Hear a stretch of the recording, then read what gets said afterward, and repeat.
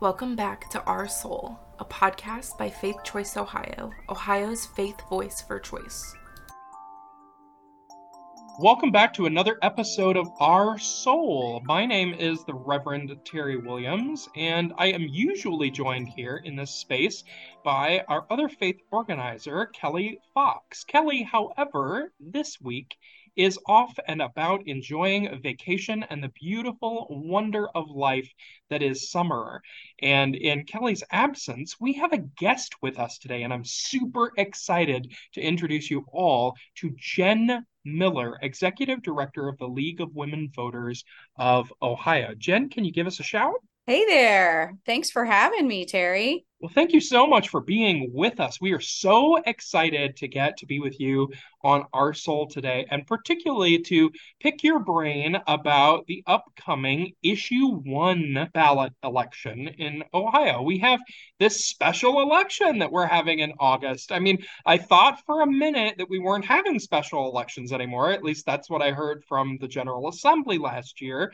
But now we're making this special exception for a special election for special interests.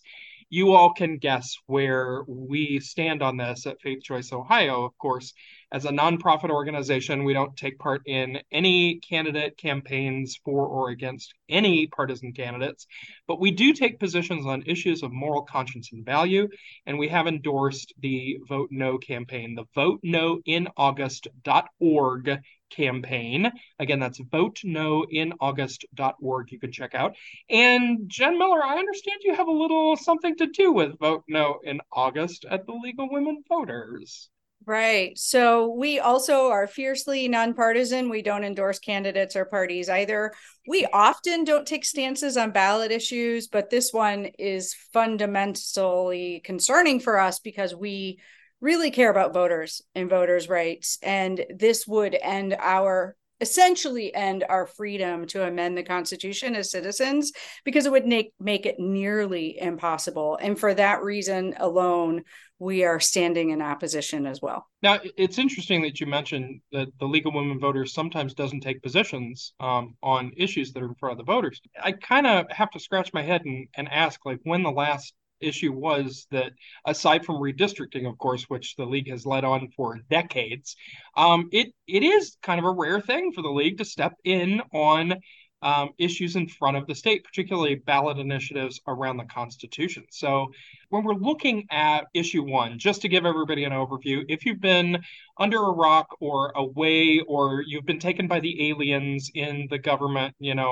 hearing that was this week at the federal government, if you don't know what issue 1 is the proposal to change a more than 100-year law in the state of Ohio. The current law, the way that it's been for over 100 years, if there is a proposal that gets to the voters have to approve a proposal to change the state constitution by 50% plus one vote of a statewide ballot. That is, everybody in the state votes, everybody's vote counts the same, and 50% plus one or more get to change the Constitution. The proposal for issue 1 is to do away with all that and to require a 60% vote, so that even if folks got 59% of the vote, they would not prevail. In addition to changing that percentage threshold, issue 1 would also make it more difficult to even get something on the ballot, essentially giving each county in the state of Ohio a possible veto option, because every county would have to have a very large number of the people in that county sign on to even put something on the ballot to be considered by voters. So what about those proposals really got the league fired up enough to say, yes, we have to take a stand on this? Well, bottom line is that, this is a freedom that Ohioans have had for a long time. And when Ohioans got this right in 1912, the Ohio State House was very corrupt. And this remains a check on power for us, especially as we see a gerrymandered legislature that has a lot of politicians who are able to just win their seat just because of the party designation that they have. That means that when when Ohioans push their lawmakers for something that they want, if that lawmaker knows that he or she will have that seat no matter what because of partisan gerrymandering, they don't have to listen to us. And we see a lot of times this legislature is out of step with our needs and interests. And so citizen-led ballot initiatives allow us to really pass policies that benefit our lives and our communities. Just the 60% alone is something that we can look at, Terry, because there's a lot of policies, very good policies, that would not have passed at that 60% threshold. Extending voting to people of color and women in the Ohio Constitution only passed by 56% of the vote. Integrating the National Guard with people of color and women, neither of those would have passed. Some of our faith friends would like to know that charitable bingo would have not have passed in 1975. Statewide bonds to provide affordable housing in 82 and 1990, neither of those would have passed. The minimum wage in 2006. And one of the more interesting ones is actually the anti-monopoly amendment in 2015. So the proponents of issue 1 love to talk about how anyone can get anything in the Constitution, which isn't true, but they love to point to the monopoly casino issue, where casinos are in the Constitution. But then Ohio voters fixed that in 2015 by prohibiting monopolies or small groups of businesses like cartels from using the Constitution for their own special financial benefit. That only passed by 51.3% of the vote. So it shows you that a lot of things that today that we would agree with have not passed. Also, a lot of our statewide bonds, which is why we get a lot of our labor friends. If you think about the pipe fitters or the electricians, a lot of those folks are looking at the statewide bond issues where we have used the constitutional amendment process to raise money for infrastructure upgrades, which are critical for our economy and for our health and safety as a state. I've heard some people from the other side of the issue, some of the proponents of this issue, making claims about, well, the federal constitution takes, all these restrictions to pass things, and our state constitution ought to be just like the federal constitution. I think it's very important for us to remember why our state constitution is not the federal constitution.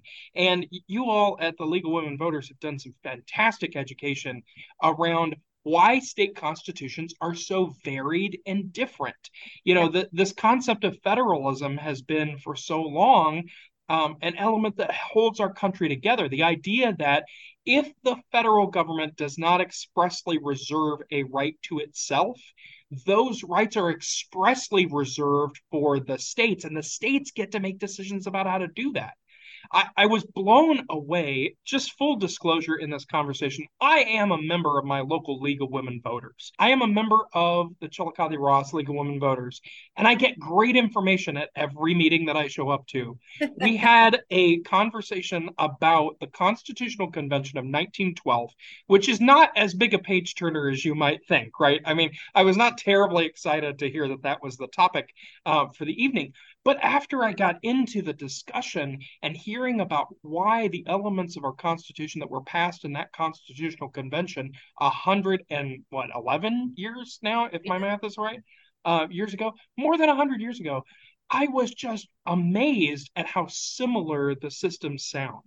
In 1912, we passed a law to allow this change in the Constitution through a convention that gives us this 50% plus one majority for exactly what you said, Jen, this idea that the legislature was not being responsive to the will of the people.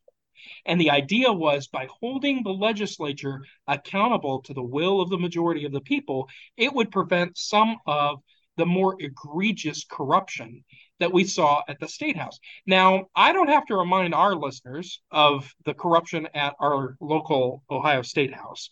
We all remember Larry Householder and this $61 billion bribery scheme that not only broke and became a huge scandal, but frankly, the policy is still in effect right now.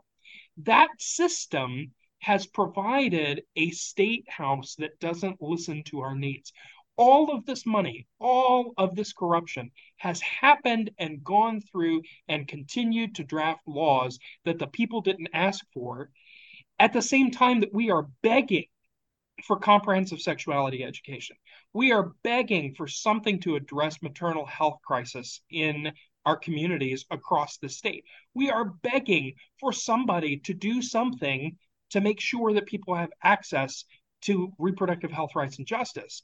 All of this work is being ignored because some people think that first energy bailouts are more important. I feel like, given what you've shared with us, like, why would we give up this fix to a problem that is still not solved? Right? The problem of corruption is still with us. Why would we give up our one ability to fix this issue? Well, and even if it's not corruption, but you're right, that's what's happening here, is that they're trying to trick us into voting our own rights away. You know, they when they introduced this, they called it good government. No. Leave women voters is good government, right? And we stand on the no side on purpose. We have over 200 organizations who are together in opposition. That includes the FOP and firefighters, nurses, teachers, faith leaders, good government groups. We consider it a tripartisan movement because we have Republicans like Bob Taft and John Kasich and Betty Montgomery, as well as a wide range of Democrats like Dick Celeste. We also have a whole bunch of third-party organizations like the Libertarians, independent voters, nonpartisan groups like ours. This is a tripartisan movement to protect our freedom to make decisions that improve our lives. This August election is actually a clear choice between citizens and special interests. If this would win, it would be more power for special interests, less power for us. It would be more power for the powerful, less power for everyday Ohioans. And so, yes, citizen initiatives are a check on power when the Ohio government is acting corrupt or not meeting our needs. But it's also just something that we've had for over a century. We're one of 18 states that allow citizen initiatives for amending the Constitution, and we need to preserve that. And just taking a look at the endorsements for the No campaign, it's really kind of shocking to see some of these organizations on the same page, right? Like, I'm looking here at the A. Philip Randolph Institute right next to the Fraternal Order of Police on this Vote No page. Like, I don't know that I've ever seen those organizations on the same line of thinking. I'm looking through seeing civic organizations, the Ohio Farmers Union, Ohio Federation of Teachers, Ohio Education Association. These organizations have stepped out of what is their traditional ideological perspectives around a lot of issues, and they've said, no, this is bigger than what our traditional divides are. Like, we will work alongside people who we don't really usually ever come together with. It's pretty profound for me to see that level of unity. And we're seeing that also in the reported polling on this issue, right?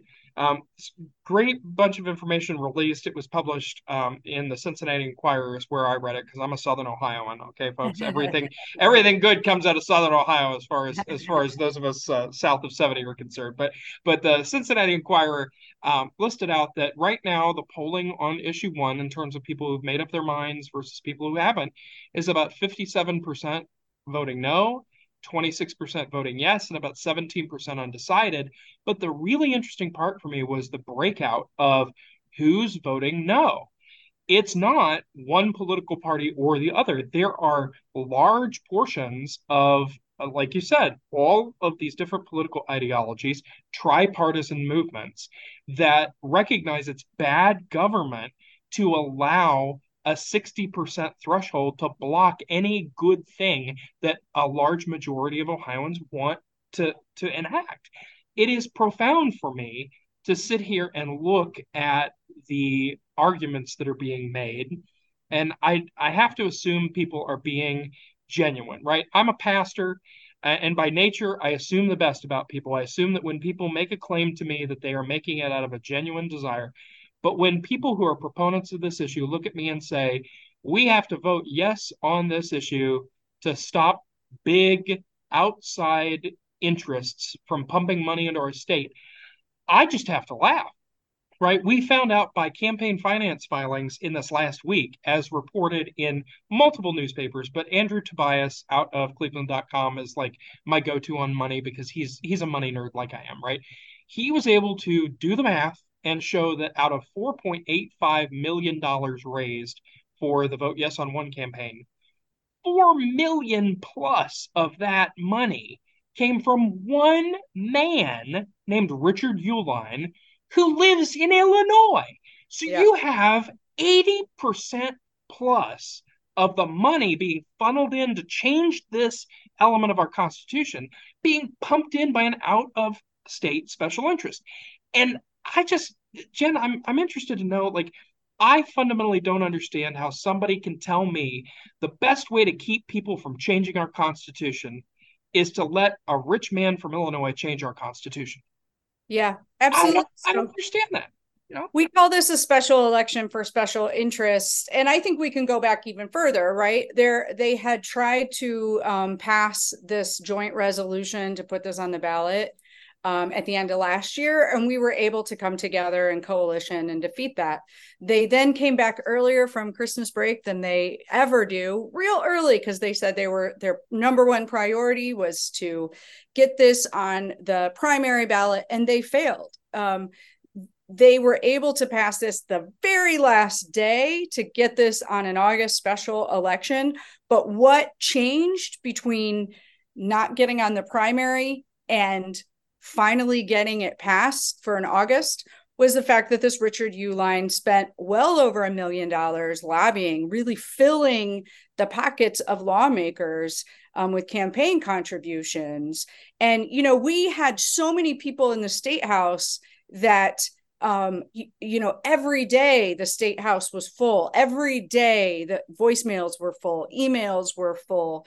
Their offices had visitors. The last day we had hundreds and hundreds of people there, couldn't even walk through the rotunda.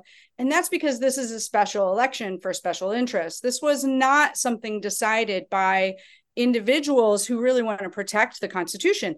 If we want to protect the Constitution, let's do that. Let's get serious about that. If we want to worry about money in politics, let's get serious about that. But issue one is not that.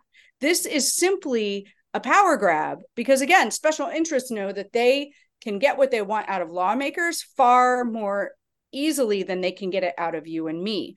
And as much as I am encouraged by the polling, because I am Reverend Terry, I don't want anyone to let up on our campaigning until we reach the finish line. Let us not take this for granted. We know that polls can be wrong. So that's why we've been doing the Mine and Nine program. So tonight or tomorrow or the next day, I'm asking each listener to pledge to call 9 people they know, family members, friends, coworkers, neighbors, and make sure those 9 know that there's a special election, because too many Ohioans still don't know that there is one, that it's important, because you might think only one issue, it's all right, and that they need to vote no, that majority rule is at stake.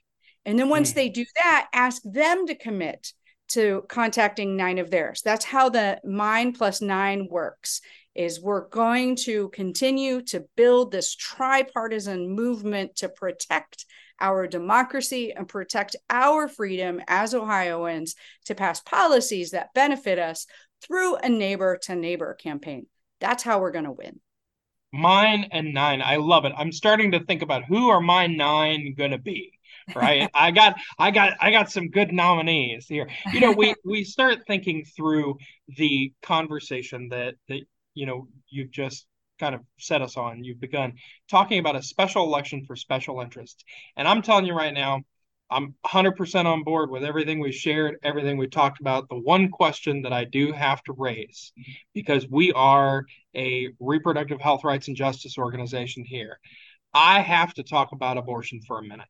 Right. Yep. Because we saw at the debate where we had two folks from the no campaign and two folks from the yes campaign get up and have a debate on local television about the benefits and the detractions of this change.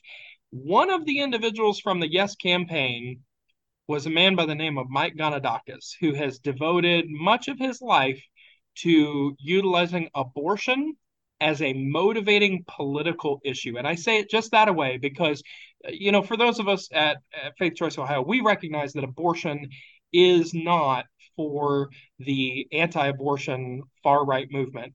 It is not primarily a moral issue for them about abortion. It is a winning issue around politics and motivation for a very small slice of people. And Mike Ganadakis has made his living by scaring people about abortion, by using abortion as a motivating factor, by stigmatizing people who have abortions for political profit and gain. And I was just coming out of my seat at the fact that that man was chosen to represent the yes side of this vote, because from my perspective, regardless of a person's position about safe and legal abortion, and regardless of a person's personal moral choices, when we talk about abortion as a political issue, it should not be treated as a football like Mike Ganadakis has used it as. And frankly, I feel in this moment, and this is what I really want your view on, or your idea on.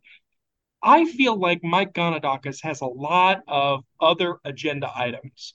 Mike Ganadakis wants a lower minimum wage. He's been really clear about that. Mike Ganadakis wants a lot of social changes and regressions in our society.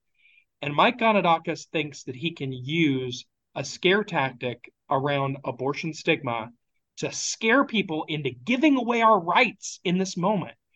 How do you feel when you see demagogues and professional grifters, my word for Mike Ganadakis, how do you feel when you see these people come out with the scare tactics that they know they have to use because they can't actually argue their way into a vote? They can't persuade people to support this. They start using those scare tactics and they run for abortion. How does that make you feel? Well, I mean, I think that it just inspires me to keep telling voters the truth. And that's our strategy. That's been our strategy all along. Neighbor to neighbor, let's tell voters the truth that folks are trying to trick us into voting our own rights away, our own freedoms to hold the government accountable. You were right that this is about abortion, and that they're doing it in August, it seems, so that the choice amendment in the fall would have to pass by 60%. And it is also true that Rep. Stewart, who brought this this joint resolution out of the House, he actually talked about this in a letter to his colleagues, saying the two main reasons to do this were abortion and redistricting reform. And so we need to keep in mind that so much is at stake, but I would say it's not about one election. It's not about one party. It's not about one issue. It's about all of us. It's about 12 million Ohioans having the freedom to take issues into our own hands when government is being unresponsive. And it's for decades and decades and decades to come. And so we need to preserve this freedom we have today and for future generations. And you're right. It is shameful that anyone would call a special election that is going to cost $20 million at a time when many people don't even know that there's an election, to put such an issue of grave importance on the ballot. That is utterly shameful that they're trying to not just rig the game, but do it on an off election when they think a lot of people won't be paying attention. And that's why we need the best accountability we can give this legislature right now is to be showing up and voting no in droves, to break turnout expectations threefold, and to really show that Ohioans, regardless of party, regardless of county, regardless of age, value our right to amend the Ohio Constitution, and therefore will vote no. Well said. Well said. I just, as a person who works in abortion advocacy, I have people who ask me all the time, like, is issue 1 in August just really about abortion? Is that like what it comes down to? And I always tell people it's about abortion and so much more, right? Yeah. Because at its root, right, abortion rights and reproductive freedom. Because let's be really clear, like the issue that's coming in November is about abortion and so much more, right? The actual amendment that's coming in November, you can read, we'll put it in the show notes. The actual amendment talks about not only abortion, but miscarriage care, the ability to have access to contraception, the ability to continue a pregnancy when a person wants to, like all of these other elements that are essential elements of healthcare and medical freedom. That's really what's at stake in this election. Not just those elements, but all the other elements that we value and cherish around our freedom and liberty in the United States and in this state, that we have the ability to stand up and say, no, we want changes made to the fundamental governing document that should represent the way that we do business in Ohio, the way that we live together. And that change does not come because special interests initiate it. It does not come because special interests pay enough money for it. It does not come because we have rigged the system and gerrymandered our legislature and twisted the entire concept of democracy around on itself. It comes because at the end of the day, a majority of people come out and vote for it. And for me, I know I shared this with you before we went live on air here, but I want to share this again. It is my deep hope that we press turnout and we move people to be able to not just offer a no vote, but a resounding no vote.